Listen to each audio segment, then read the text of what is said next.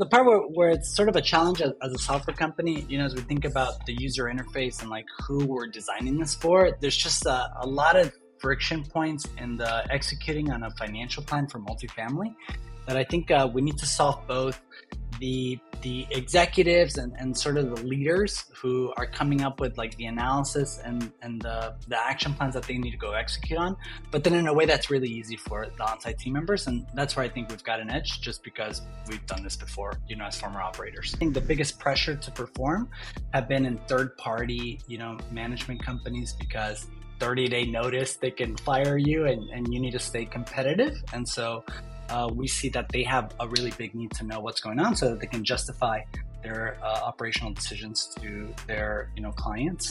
Welcome to the Digital Dudes podcast. Today we are here with myself, David, and Nicole. That's right. You get a guest star here. Reed's on vacation. I think he's in Seattle. Yeah. So I'm sure he's having a good time. Although it's a travel day back, so maybe it's not a good time with him. But today we have one of the founders of Visibly on the podcast, which we had tried to get at NAA, but they were too busy to do our little sideline reporting there. So we got it scheduled for after. So I was very excited to have our chat today. But what were your biggest takeaways from today's conversation? We kind of hit everything from like their origin story to, some company building, some culture questions.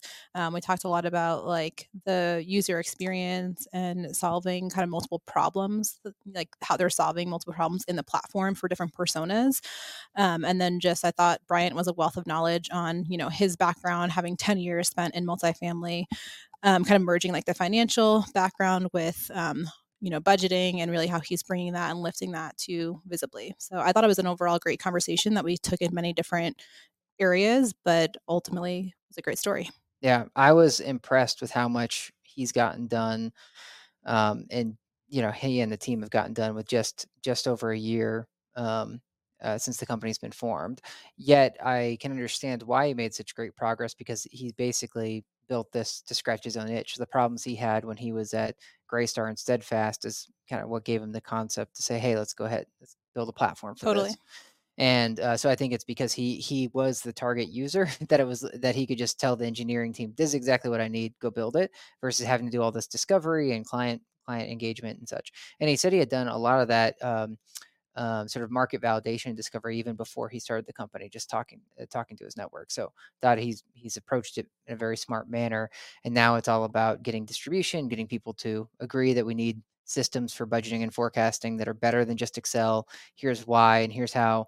Even though, as he said, like the market's been really good recently, it's you can still increase your margins even more if you were to adopt a platform, like they've built it Visibly. Yeah, and we didn't get too much into roadmap, but you could tell he has a ton of ideas for the future of the platform, different features that they're building. So I'm really excited to see what they do.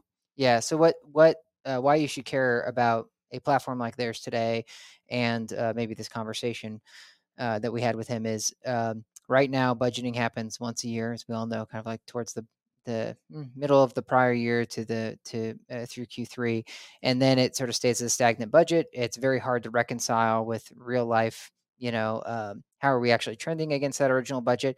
And as he said, many people are working at different platforms. So what they're pushing is, hey, get everybody into one platform. Use the same dashboard, if you will, so that you're looking at the same data, apples to apples, and then you can quickly make data-driven decisions. So to improve property performance, and you don't need a huge team of FP&A to get that done. Anything else about why people should care? No, I think we hit it. It's a good one. Okay, cool. All right, well, hope you guys enjoy this conversation with Visibly. Welcome, Briant, to the podcast. Briant, why don't you give us your background and a little bit about yourself? Yeah, thanks for having me. My name is Brian Cárcamo. I'm the CEO of Visibly.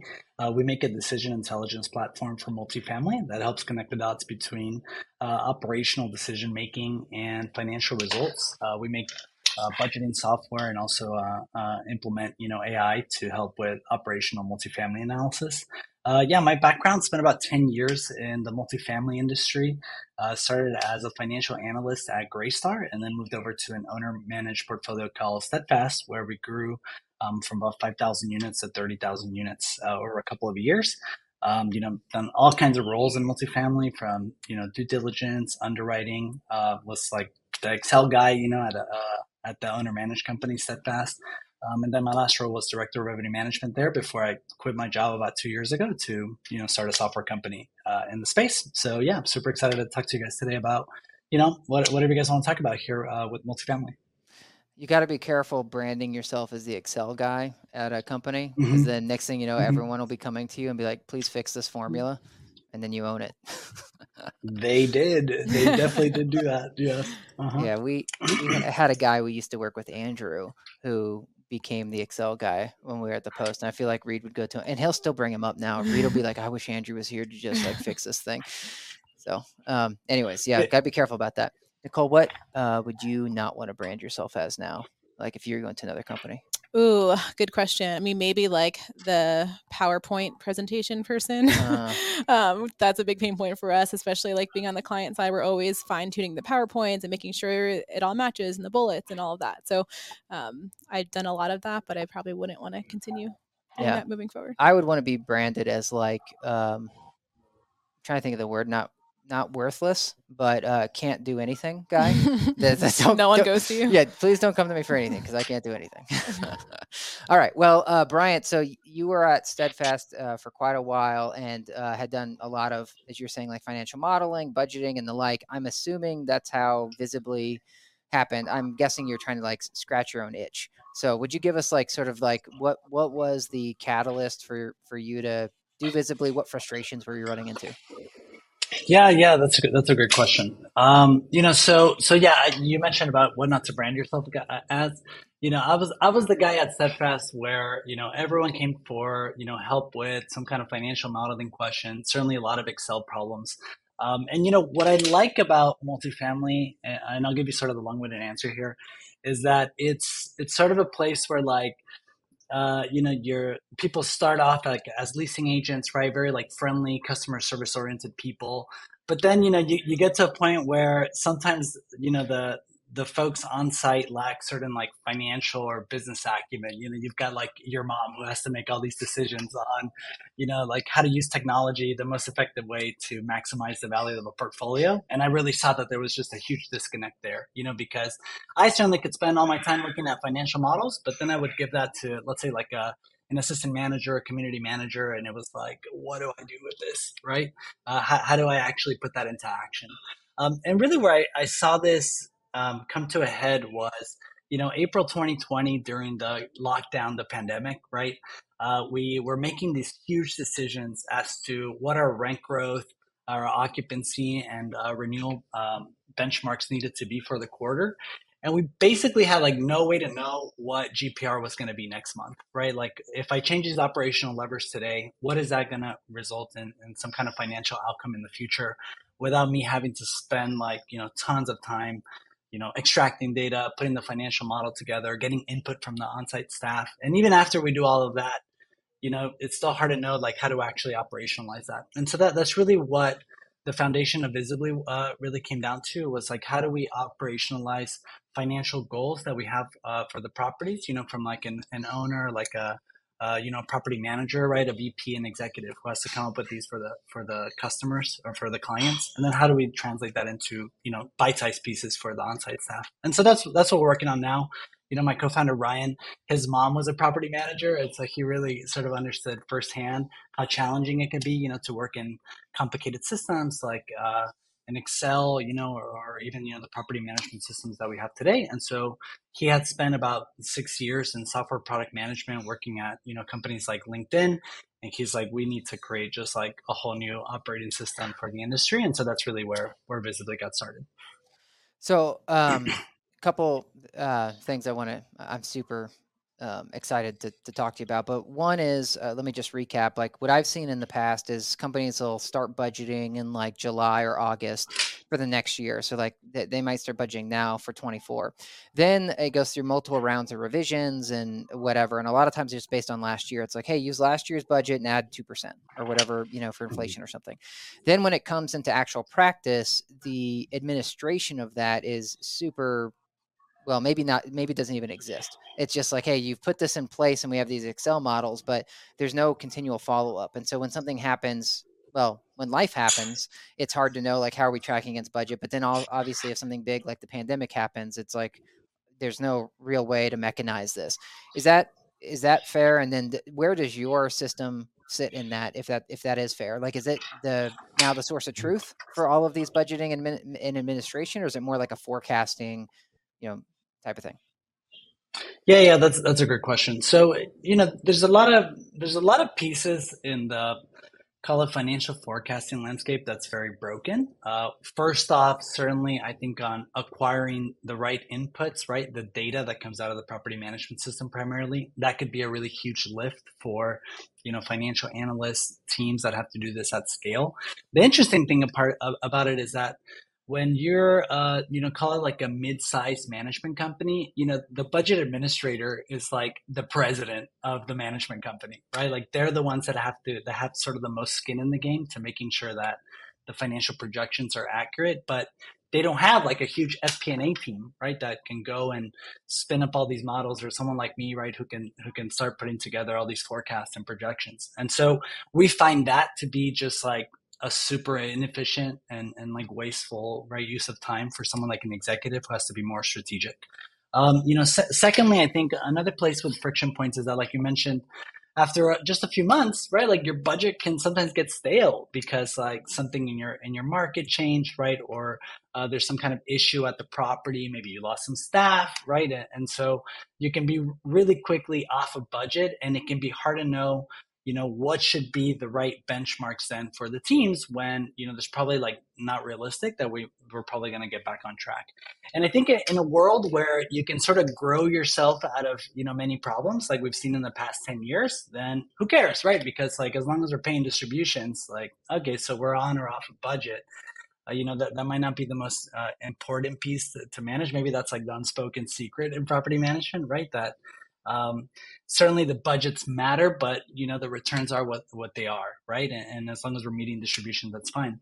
But now when we're sort of in this new era of potentially like decreasing rent growth, right, higher vacancy loss, or just like the inflation growth that we've seen in many pieces of the P&L from like payroll, insurance, et cetera, right? We're starting to see, I think, just margins like decrease for the property management organization, certainly for the returns of the portfolios.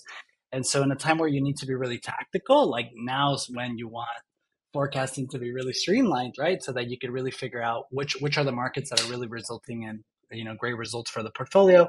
Where can we like really like get returns out of the properties that are doing well, and the ones that aren't doing well, how can we actually like figure out which operational levers we want to pull on to meet those return objectives. And I think it really depends on the kind of portfolio that you have, and the kind of financing you have on the properties. Certainly, that's been a big topic in the past, couple of years, or sorry, in this past year. We see a lot of owners switch from, call it like rent growth focused strategies to cash flow focused strategies, right? Where you have to meet minimum distributions, make sure you're not defaulting on your debt. Those are going to be, I think, issues that many owners are going to be facing over the next 18 months. And that's where our software comes in to streamline, many pieces of that flow from, creating the financial plan and the strategy for the portfolio, but then also forecasting where you're going to end up so that where you can pull on your operations. So would you then say people today are handling this via Excel, and then but there's not are there other options that companies are using, in property management to handle this? Yeah, that's a good question. So I think on the creating, kind of like a financial strategy, certainly I think most folks do this in Excel. Even large companies tend to use this. Everyone's got some kind of budget template that they're using, right, for their forecast. But certainly outside of the budget process directly, right, a lot of analysts will put together financial models, right, in Excel. And that could have its own, form of challenges whenever you have to spin one of these up. What we do see is that folks use some kind of combination of Excel, reports out of the property management system. Maybe you've got like a BI solution where you do trend analysis, or sometimes like you're downloading reports out of like CoStar or any kind of other market benchmarking studies so that you can come up with these projections moving forward. So it's quite a big mix, and depends, I think, on the sophistication the customers. The ones where we see, I think, the biggest pressure to perform have been in third party, management companies, because 30-day notice, they can fire you, and you need to stay competitive. And so we see that they have a really big need to know what's going on so that they can justify their operational decisions to their clients. And so we're certainly see a lot of folks ask us for help in that regard from that group. Yeah, I'm more thinking about your sales process and your target, because what we found is when we came out with Fiona, everyone loved it, but they were like, "Shoot, I don't have a line item for this right now," and so it was like moving mountains to get them to buy our predictive and forecasting software.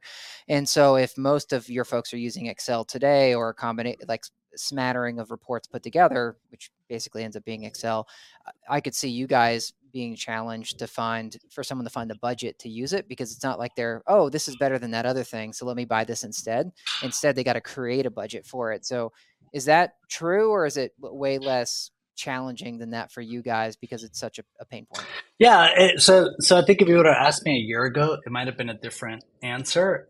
Today with the advent of, or call it the adoption of generative AI, and all the things we're seeing with like ChatGPT, and ways in which you could train a model to be sort of like an AI co-pilot for your operational and financial decisions in multifamily. That's what we work on.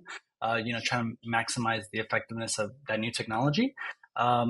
Yeah, I certainly see a consolidation of the tech stack around analytics really occurring, right? So when before you used to have, your financial analysts that use BI, and then you try to sort of explain that to your on-site teams who may or may not adopt those recommendations, that can be a really big challenge just from like a user interface standpoint. And also the on-site teams sometimes aren't the best data analysts, right, to present this information to. And so that's where we're seeing generative AI bridge that gap really closely, and we get a lot of folks excited about the technology that we're building. Okay. Well, I got two last things before I'll let Nicole get a word in here.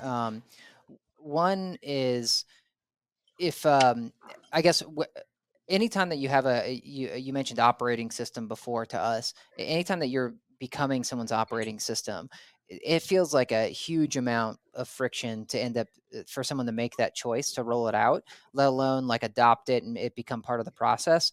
So is there more of an easy entry where you're like, hey, just use our system visibly for this thing, and then it's like you guys land it and they can expand it? Or do they really need to just adopt the whole thing across the board in order to get the value or see the value, and for you guys to get traction? Yeah. That's a great question. So what we find today is that large and small owners today create what we're calling action plans and some kind of manual process, right? So a lot of companies will have something like a Monday report that they put together, and that's how they get everyone aligned on the different operational goals that they want to go and tackle week after week. That alone has a ton of problems just because it's very manual and takes a ton of time to put together, and there's basically no accountability. And so our software is replacing certain workflows like that, like consolidating some of that reporting, and also just making it a lot easier to coordinate on the specific action items that you want to go and tackle, in any given week. And the things that we're sort of working to move that forward is in a recommendations engine. Basically our AI will read the financial and operational data and then provide practical recommendations to the teams so that way you don't have to wait for your Monday meeting to be able to go take action today on whatever operational issue you have at the property.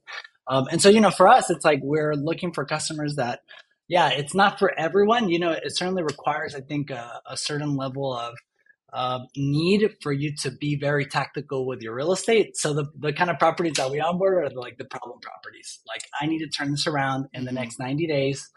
Like, I need all the help I can get because I've got like 2 open positions and my regional manager is doing like the best they can. You know what I mean?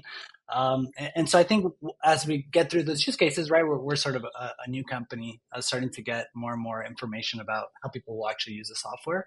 I think that'll help us, with go to market and expanding the strategy to other use cases.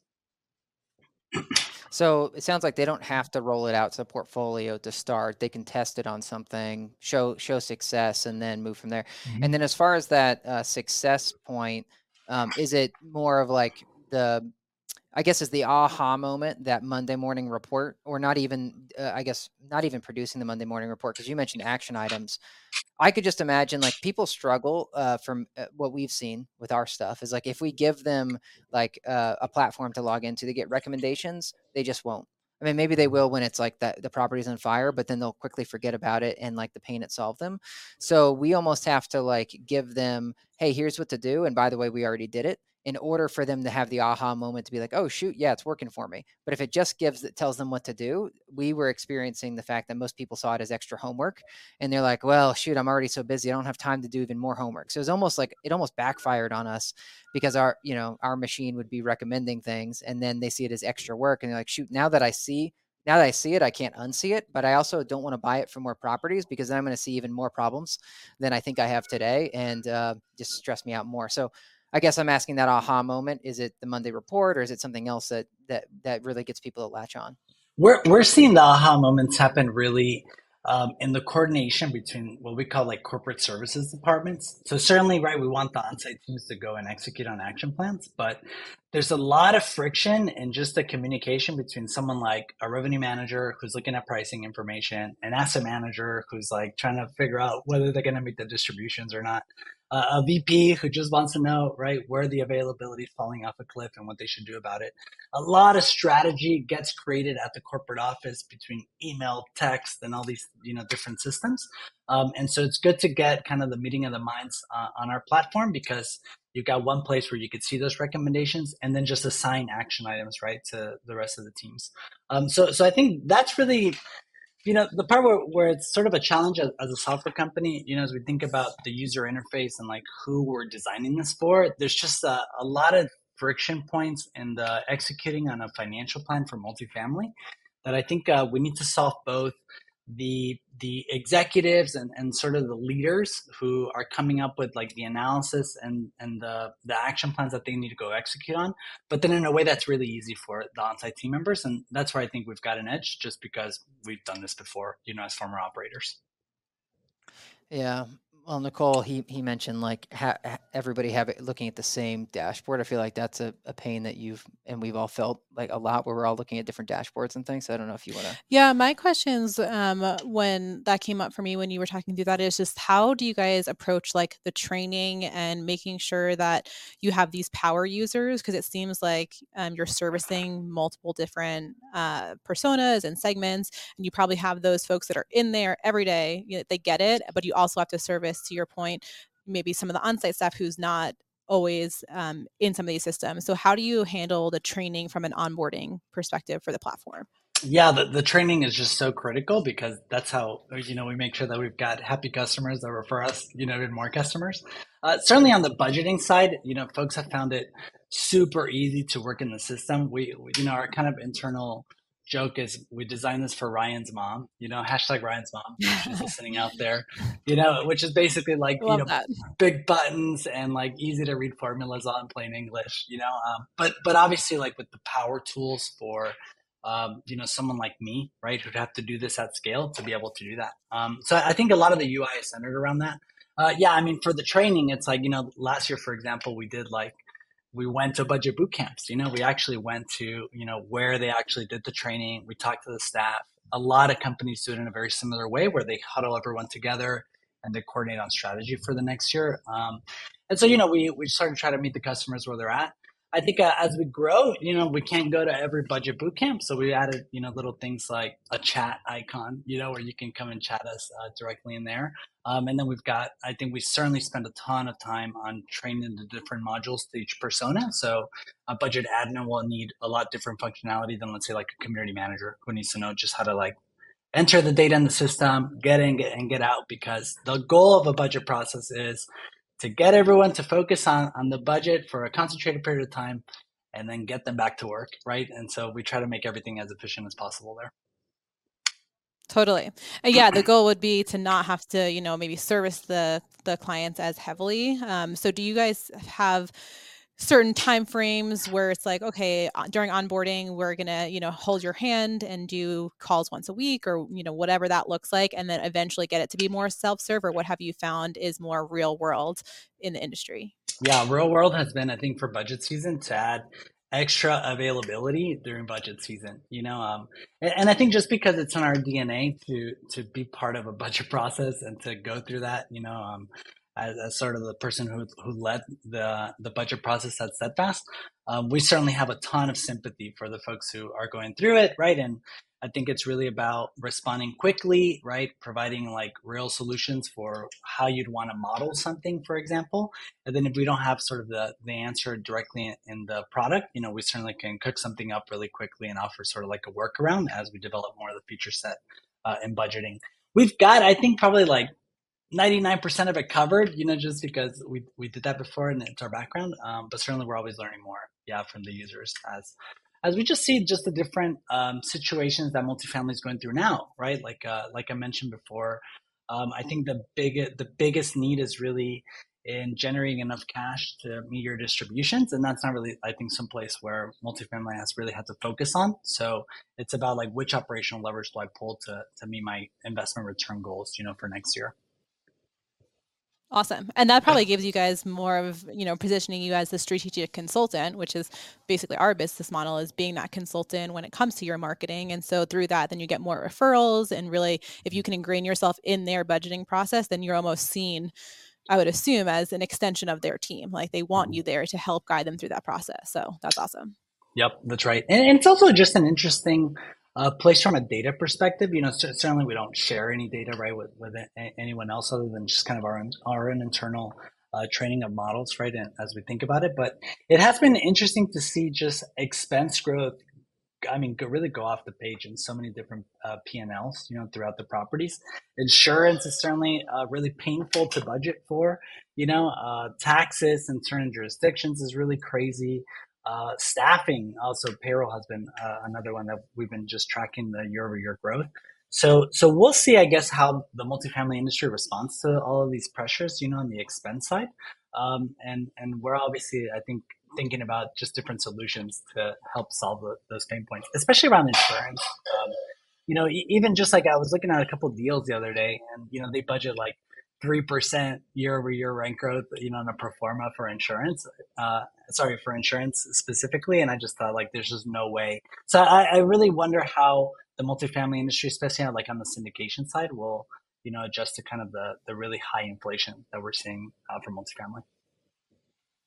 Yeah. Being in the industry for 10 years, do you have like that example and that pain point where you're like, I'm never going to make that mistake again? Or, so I attended the NAA budgeting session and there was all these stories around like, okay, it was due on a Monday and Friday we had to like pull an all-nighter to update because someone didn't save the Excel. So there's always something, I feel like, when it comes to like the deadlines in the industry. So I'm curious if you have your own personal story that maybe left a scar.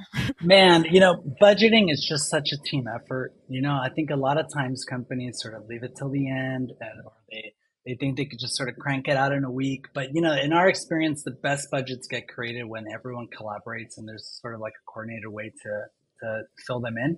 And so I think supporting like multi-user, data entry is really important in any budget process. And so that we don't have like any bottlenecks, right, when folks are trying to get their numbers in. Other things that I remember really paid dividends for us was making sure that your CapEx strategy is, determined ahead of time, right? So that you don't sort of load in $30 million worth of CapEx and you realize you only got 10, and suddenly you got to go and redo all these like rent growth assumptions. So I think those are really great.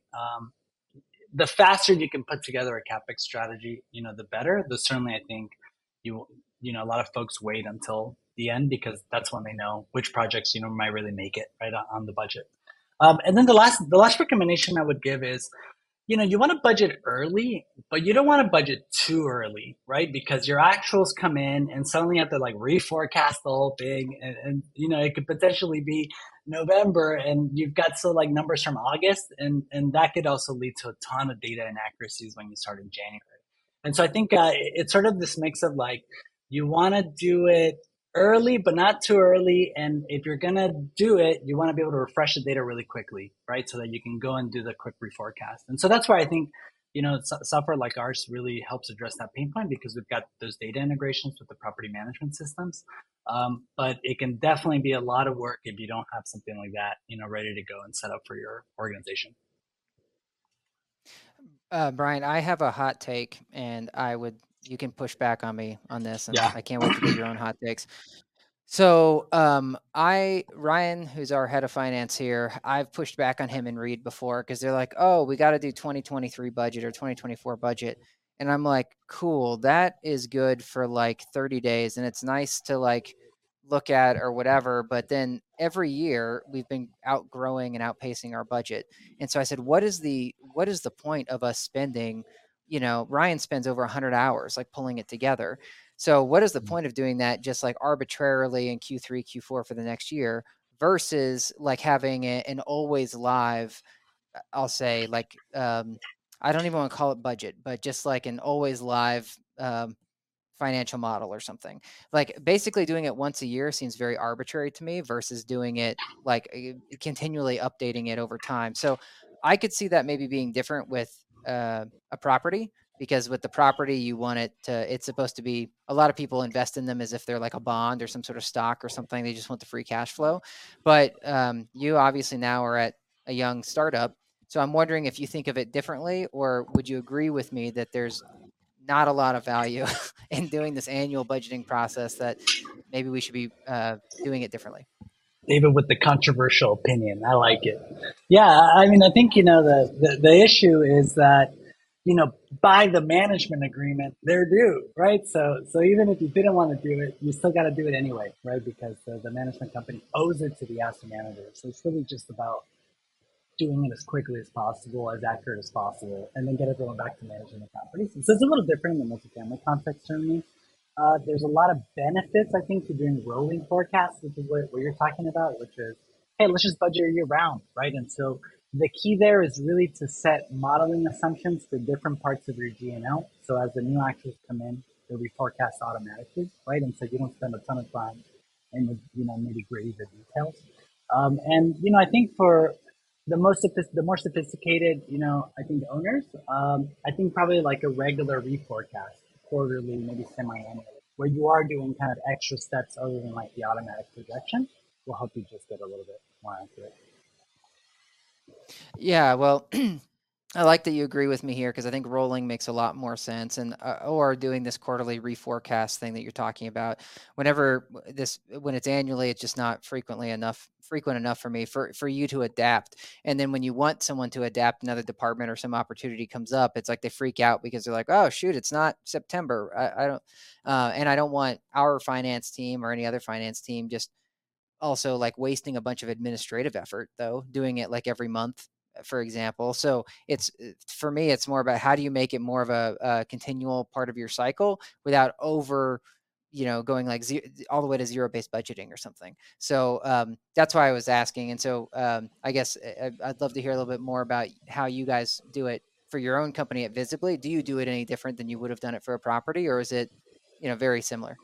Yeah, no, I think a budget, a financial projection is your North Star, right? Because that tells you where you need to spend more money, like how much, returns or growth do I need on, my revenue, for example, to be able to make a difference, for the portfolio. So we certainly do that often here, just because obviously that's something that we did in multifamily.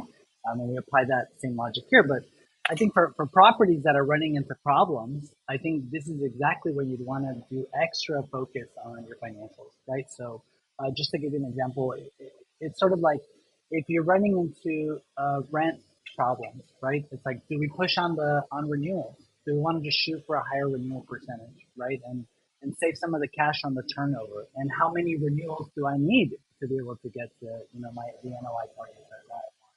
And so if I'm going to shoot for renewals, like what's the rent growth assumptions I want to shoot for, and how do I actually operationalize, for this next upcoming expirations that are happening.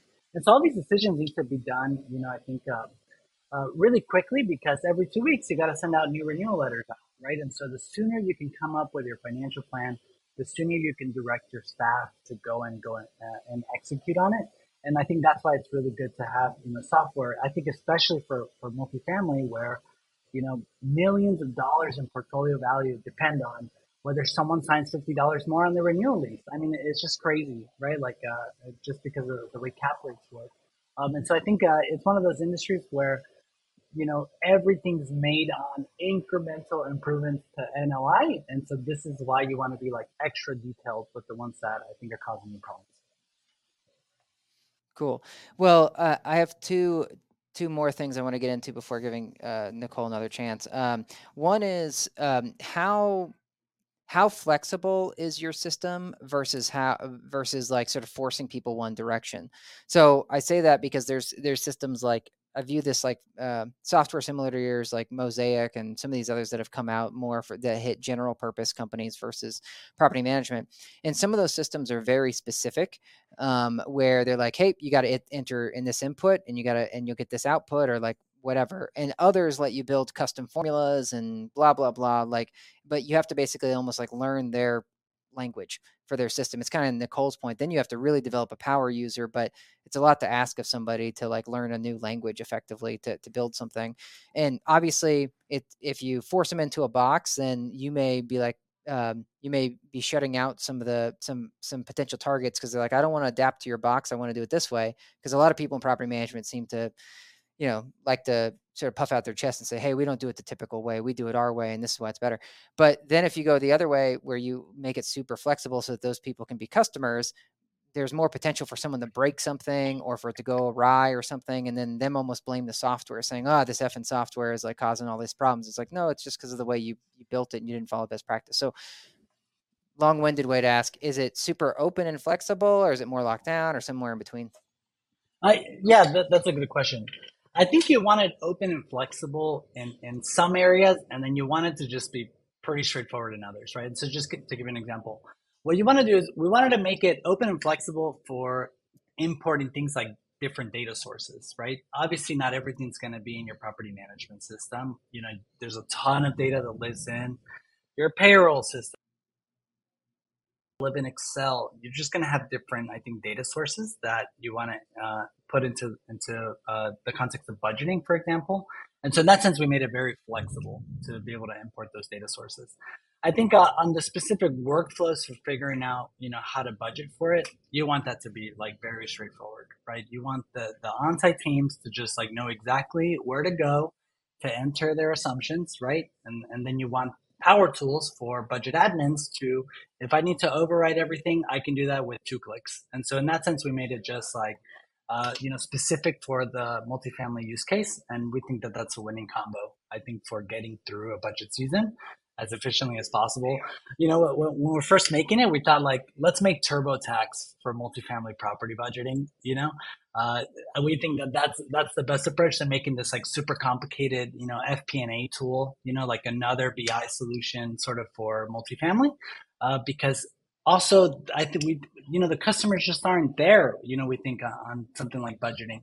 Most multifamily companies, right, are 4,000 to 6,000 units, right? Like you don't have a giant IT team to do this crazy implementation. You need something out of the box, ready to go. If you've got like 50,000 units, you probably already have a whole FP&A team and maybe like software like that. We really go after, I think, mid-market companies that just need to do the most with what they've got. Well, that's super helpful context for me. So last question there would be, if someone layers in something like, hey, we're going to host an event, or we're going to put in this this marketing spend on this thing, or the sponsorship, does it spit out an assumption, or does someone have to put in an assumption, I guess, where it's like, hey, by spending 10 grand on this event, we're going to get 3 more leases out of it? Because I'll say that's where our team has struggled. We do use Mosaic just to be open, but they will be like, we had another 40,000. We're going to OpTech and we're going to spend 40,000, and then they don't layer in any assumptions from growth, like revenue growth from that, and then they'll be like, look how far off budget we are, and it's like, well, shouldn't we expect something to come out of that investment that we just made? And it goes beyond marketing; it could go to anything. And so I'm just wondering how that gets handled in your system. Yeah. So we do have analytics at the GL level that will tell you things like year-over-year growth, right? How much of your budget remains? What are some of the trends that we're seeing for the account? So certainly, I think folks can look at that to figure out whether their assumptions are reasonable or aggressive or conservative. We also have another feature on the reporting side where you can do your monthly variance analysis through us. And variance analysis is sort of like a not something that people I think often think about, but it can be just a huge time sink for the staff to go and look at their financials and then comment right in each account, how they've been doing. And so what our system does is it reads the assumptions that you put in for your budget, and then it tells you, why it is that you're off of your budget, in any given month. So for example, if you were estimating 20 move outs, right, for your apartment cleaning line item, and you ended up with 25, then the system automatically tells you in a narrative explanation, how many move outs you did over what you assumed in your budget. And so little things like that, on the aggregate can result in a ton of time savings. And I think I think the next phase in budgeting is really, can we just produce a budget forecast for all the P&Ls without requiring so much of the data input, almost like with AI? That's the kind of things that I think we're interested in exploring now. Yeah, well, what you just described is great for reporting on things that happened or that were different, that were variant. But what about on the forecasting side? So, very easy example, we have customers that have a gold package on apartments.com and they're like, hey, next year we're layering in the diamond package. So would they then say, hey, by doing a diamond package, I'm expecting 2 more leases a month? Or would you guys say, hey, maybe expect 2 more leases a month? How, what would actually happen? Yeah. So that's another product that we're working on, and we haven't released something like that yet, but we are working on something like that where it would give you sort of day-to-day recommendations on different parts of your operational decision making, where it would do some of that break-even analysis. Yep. Got it. Yeah, no, that's helpful. I was wondering that this is why I mean it when I think operating system, there's so many different tools where it's like, is it really Yep. you get everything or you get different things? But yeah, I feel like reporting and forecasting are so closely tied together that Mhm. the lines get very blurred, and then different systems provide different um, hit different areas of that. Like, okay, is it really historical? Is it current, or is it forecast? And it's hard to know which of these systems is really doing like what they do really well versus where they still have room to grow. So that's helpful, just context to think about. It's Yeah. another product you guys are working on.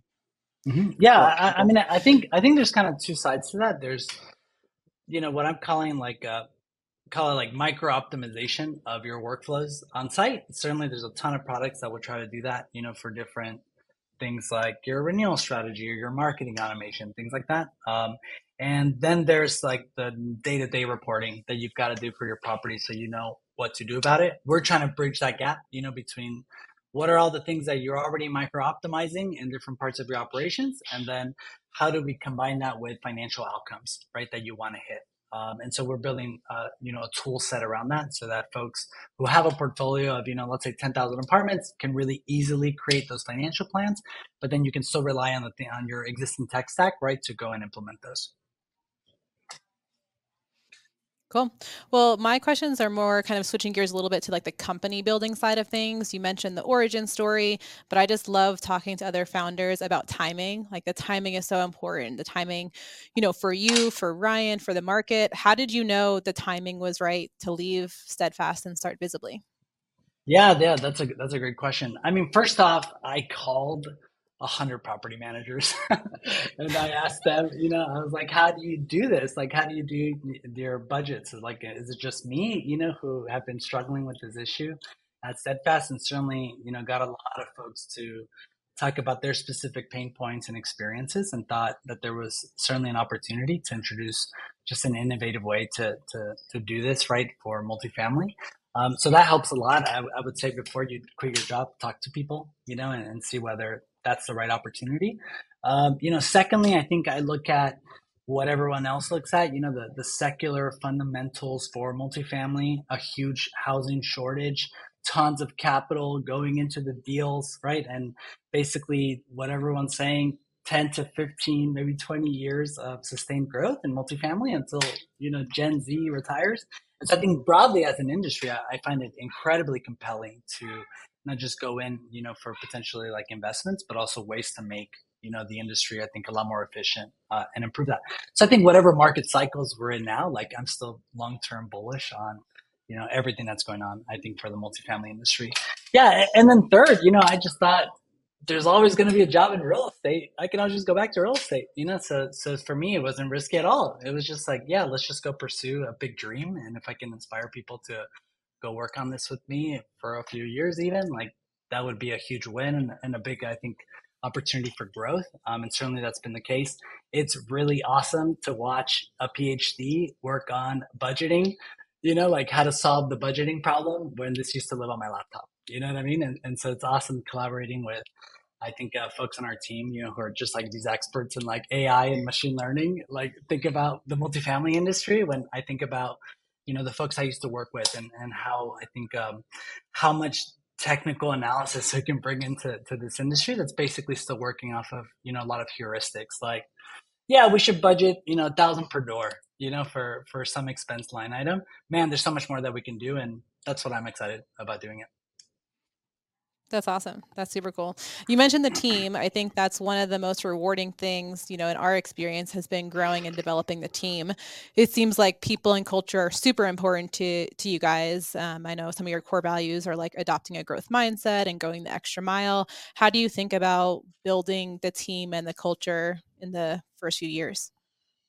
Yeah, that I think, especially at our phase, it's like every single person who comes into Visibly, it just plays such a critical role, right? Because we were trying to build a massive business, right, that helps solve really big pain points for multifamily owners, investors, property managers. So certainly, I think we've got a really strong commitment to making sure that everyone has the right sort of like skill set and contributes to the, right now it's like very code oriented, right? It's like we need to build really innovative technology here. And so that they certainly set a really high bar for all the developers that come into Visibly. But I think at the same time, it's really important for us to just have that, I think, just deep empathy for the users that use our software, right? And like I did due diligence for about 5 years with Steadfast, got to travel to the South, the Southeast, like Louisville. I grew up like in Long Beach area, the Bay Area. Certainly had never thought I'd go to like, Lexington, Kentucky, for example. And I think just from all the travel, kicking the tires on the real estate, it just made me really appreciate the kind of people that work there, and how we need to make tools that just make their lives a lot easier because they deal, as an industry, right, with hundreds of millions of residents, right? Like our industry serves everyone who needs housing, and I just find that to be like an incredibly compelling reason to want to be in the multifamily industry, from class A and luxury all the way to affordable housing. I remember being at one of our properties in Atlanta that had a really heavy like immigrant population, and it's like 8 a.m. There's like 100 kids outside waiting for the bus, and I just thought about how important it was that, our business helps supported, all of those families, right? And all those people there. And so I think it's a combination of just like, let's make really great technology in a time where it's sort of really amazing to introduce things like AI and machine learning to the industry, but at the same time, in a way that serves, right, normal people who are just trying to raise their families and, pursue whatever dreams in a way that's, safe and, reliable, right? Housing is just such an important, part of everyone's lives. And so I'm glad that we get to contribute even just a small part there. Totally. Are you finding that you have to spend a lot of time upfront, like training and teaching people multifamily? Because that was one of our challenges. We either hired people from the industry and taught them digital marketing, or we hired expert digital marketers and taught them multifamily. And there's, pros and cons to each. But that is definitely, it's almost like you have to do a crash course within the industry. Are you finding that as a challenge, or what's been your experience there? Yeah, so luckily we've been able to bring on folks that worked at other prop tech companies as well. So the learning curve hasn't been so steep. Certainly, I think on the data side, that part's been, I think, more straightforward for them. It's like, how do we get the data out of these systems? They're used to working with super, super large data sets. So I think for them, it's more frustration on trying to get data out and doing really interesting things for them. But for like someone like our designer, it's like we put them in like right with, the managers, the regional managers, like learning all their different workflows. We flew out, like I mentioned, to some of the budget boot camps, and got to meet a lot of the staff. So I think for them, they find it really interesting to really shadow them, right, and train them from the multifamily perspective. Yeah. Awesome. Well, last question for me, and then I'll pass it back to David, is just around like operational efficiency. Obviously, that's what your platform does. How do you think about that in terms of the business? Like, what systems and processes are you putting in place now to help scale and make the business as operationally efficient as possible? You mean my personal business? Or Yeah, what yeah. you mean? Oh, yeah. Yeah, I mean, certainly doing a deep dive on marketing, right, and all the marketing analytics that you can do. I think it's a really interesting time to be a prop tech company, just with how much money has gone into the space to help optimize different pieces of real estate, right? Not just in multifamily, but like commercial real estate. I think all these things that are happening, I think in the office space are going to be really interesting from a technology standpoint to see how we can help recover some of the some of the losses, right, that are happening over there. And I think for us, we are excited to just follow the fundraising environment, right? I think as it picks up into prop tech. So some things that we work on is like, yeah, how do we, break the mold of like, having people, purchase technology in a way that doesn't drain a ton of resources, for them. So just for example, right, like companies today, they've only got like 3 to 4 implementations per year that they could do, right, for a lot of technology spend, just because of how stressful it is to go through something like an integration. And so, as we work on integrating all these different data sources, it's like, how can we create products in the future that might make that process just a little bit easier for folks? And even just the way people find us, like I think this industry has been so focused on conferences. Certainly, that's still, I think, a big source to meet people. But this is just like a better way to go and meet other technologists and folks that want to do interesting things in the space. So some things that we've been liking is like a multifamily demo day. I think Multifamily Insiders has like a whole little group that they've been starting. So we're just trying to get plugged in, to LinkedIn and see, how we can meet other like-minded people, that are interested in the technology that we're building. Yeah, it's awesome. It's like you kind of have to be at some of the big conferences, but really a lot of those smaller events help more networking, and then the referrals come. So yeah, you kind of have to be in both places. But I thought your team crushed it at NAA. I think that's where we first stumbled upon you guys. But some really smart marketing tactics, in terms of where your team was positioned at certain sessions, and I thought it was really fun. Oh, thank you for that. It's guerrilla tactics over here. Check as much buzz for Yeah, us. Yeah. totally. Yeah, ask forgiveness. I love that you said that you think about it in 3 to 4 rollouts a year for a company, because I think that's where a lot of other founders in this industry get it sort of mess up. They're like, oh, well, we're only X dollars and we're going to return 4X that or whatever. Why won't they buy? And they get so frustrated. It's like, because they can only handle X amount of organizational Yeah. change in a year. And it's like, this industry has been, a bit behind other similar industries. So therefore, is your product, whatever company, really like one of the top 3 that they need to replace this year, or are there bigger fish to fry? So I love that you're thinking about it in that context. All right, well, I have just a couple of quick ones to wrap up here, and then if there's anything we missed, Brian. But one is you guys do quite a bit on your blog, and you mentioned. And you sort of hinted at it earlier, where it's like, hey, in the good times in real estate, as long as people are getting their distributions, they don't really care. Or it's sort of like we used to hear from our old CEO at the Post. He said revenue solves all problems. I kind of take it that way. It's like dividend solves all problems. So it's like, even if your budget was way off, if I got my dividends and it was what it was expected, what do I care? So where I'm going with that is, that's saying in the good times. And then you also said you're very bullish on what this industry is going to do over the next couple of decades. But do you see over the next couple of decades there being any sort of, quote, downturn or down times, or do you think it's going to still be pretty gravy, for multifamily over the next few years? Yeah, that's a question. I think a lot of it depends on, which markets and where you are, right? Certainly it's hard to imagine that even with like, all of the supply in Austin, that's going to be a bad market to be in, over the next 20 years, right? It's hard to imagine that rents would go down there, or like in Dallas, for example. But it's like, I sometimes do wonder like, hey, the insurance market just really collapsing in Florida, will that really detract people from, building, large scale projects there? Certainly hasn't slowed down, right? Like you still see a ton of development. Tampa is a really great market that we've been looking at. North Carolina, right? Like there's a ton of room for growth and opportunities. The things that I think about a lot, David, are, as different waves come, like in technology and market dynamics, is there basically like a different way to run like a property management organization? Like just to give you an example, so we've been thinking about how you could potentially scale up the regional manager team, right? Like, can they manage more properties, and like what kind of technology or tools would they need to be able to manage more and more properties? Like, can they manage 20 properties? Like, can they manage 30 properties? Like, because right now it's like we had a rule, which was like, let's give them 3,000 units, like one per 3,000 units. So it's like everyone's got like their own little ratio, right?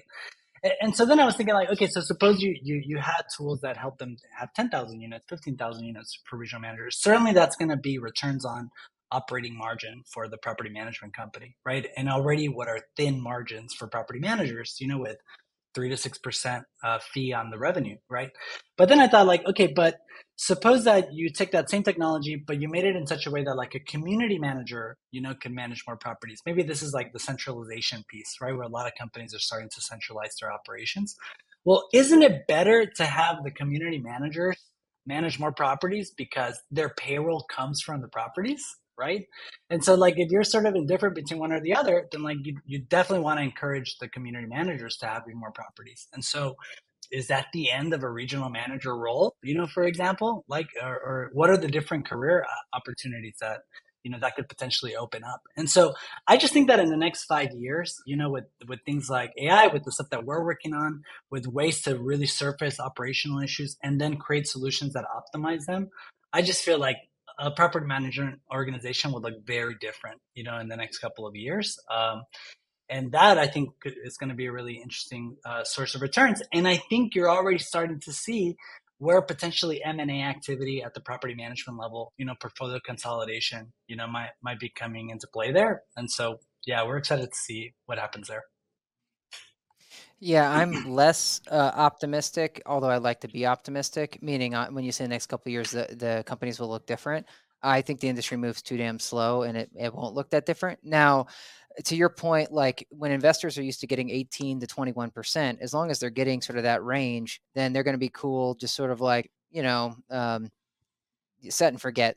Right now, that leaves opportunity though, because if you did automate, and I love the way you're thinking about like, is there a different way to run it, like property RPMs handling more properties? We think that about our management staff.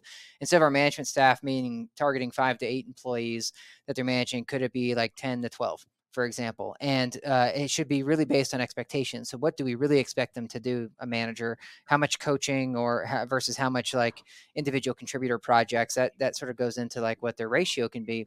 So where I'm going is if you did empower companies to go from giving 20% returns to investors to 28% returns because you said, hey, here's a new model you should try, they could clean up house. Like they could start to leverage that to get more loans, to acquire other management companies, to expand faster or what have you. I don't think it'll be a wholesale change, though, is my point. I think there's plenty of opportunity there because just as you've seen, we've seen incredible amount of waste because people, the industry is complacent. And they haven't had the tough times recently, so they haven't had to really bear down and look for ways to be even more efficient because people are cool with the current returns. So I'm just saying I'm not as bullish, but it gives you there is opportunity there for whoever wants to take it. Well, I think especially at the mid market, right, where a lot of the competitive advantage comes with having local market knowledge and ability to execute on some kind of strategy there, right? Like I think as they really focus in on, hey, we're really great at crushing, the Dallas market, and we've got the staff to go and do that, then maybe that would help, expand some of their market share against, the really large property managers who've got presence in every single state, and signing up with them is basically, in some ways, I think, they're managing yours and also your competitors, right? And so you can't have just like these giant companies also manage. And I think that's where the space for the mid-market players, could really come in. And so they've got to really answer, what's our competitive advantage? Is it technology? Is it ability to execute? Like, how can we be extra tactical here? And I think now more than ever, like it's easier to catch up, because also technology costs, I think, are way down, compared to the kind of infrastructure you would need in the past to be able to, have something pretty sophisticated. Yeah, totally. Well, before we let you go, first one is, do you have any hot takes yourself? Is there anything where you're contrarian or, go against the grain, with your own thinking?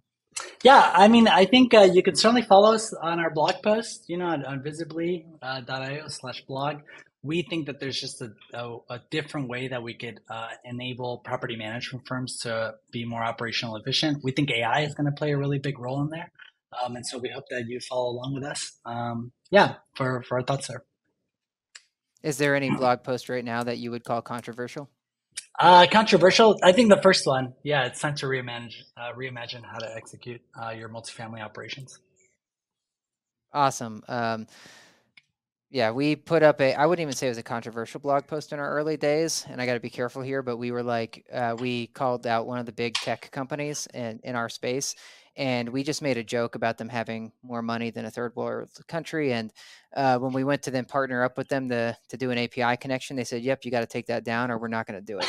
And so I thought it was more of just a friendly joke, and they did not think it was a friendly joke. But as long as you're in your current spot, Briant, I love the idea of you guys taking some controversial stances, and while you can, and same with the guerrilla marketing. Yeah, I appreciate that. And then last thing, is there anything that we didn't talk about that you want to get to real quick? Yeah, we're going to be on Multifamily Demo Day. Encourage you to sign up if you want to check out our product. You'll also be at OpTech. You just told us. That's right. We'll be there. They can get it in person. Yep. And I think Multifamily Executive also in September. Awesome. Wow, you're more busy than we are on those. So good job on that. All right, cool. Well, if people want to get in touch with you or get a demo of Visibly, what's the best way to do that? Yeah, you can go on our website, visibly.io, or you can also find me on LinkedIn and now Threads. Are you on Threads, David? I'm not. Our new head of product, Alex, is though. So better him than me, but glad you're on there. Yeah. We're starting to come check us out. Post a lot of things on multifamily and technology. Happy to engage anyone in conversations there. Yeah, I'm like a social media ghost. Like I basically don't participate. I will talk about how valuable it is to do, and then I will not do anything about it. So that's me. Sounds good. All right. Well, thanks for being with us, Briant. Cool. Thanks, everyone. Thanks, Nicole. Bye.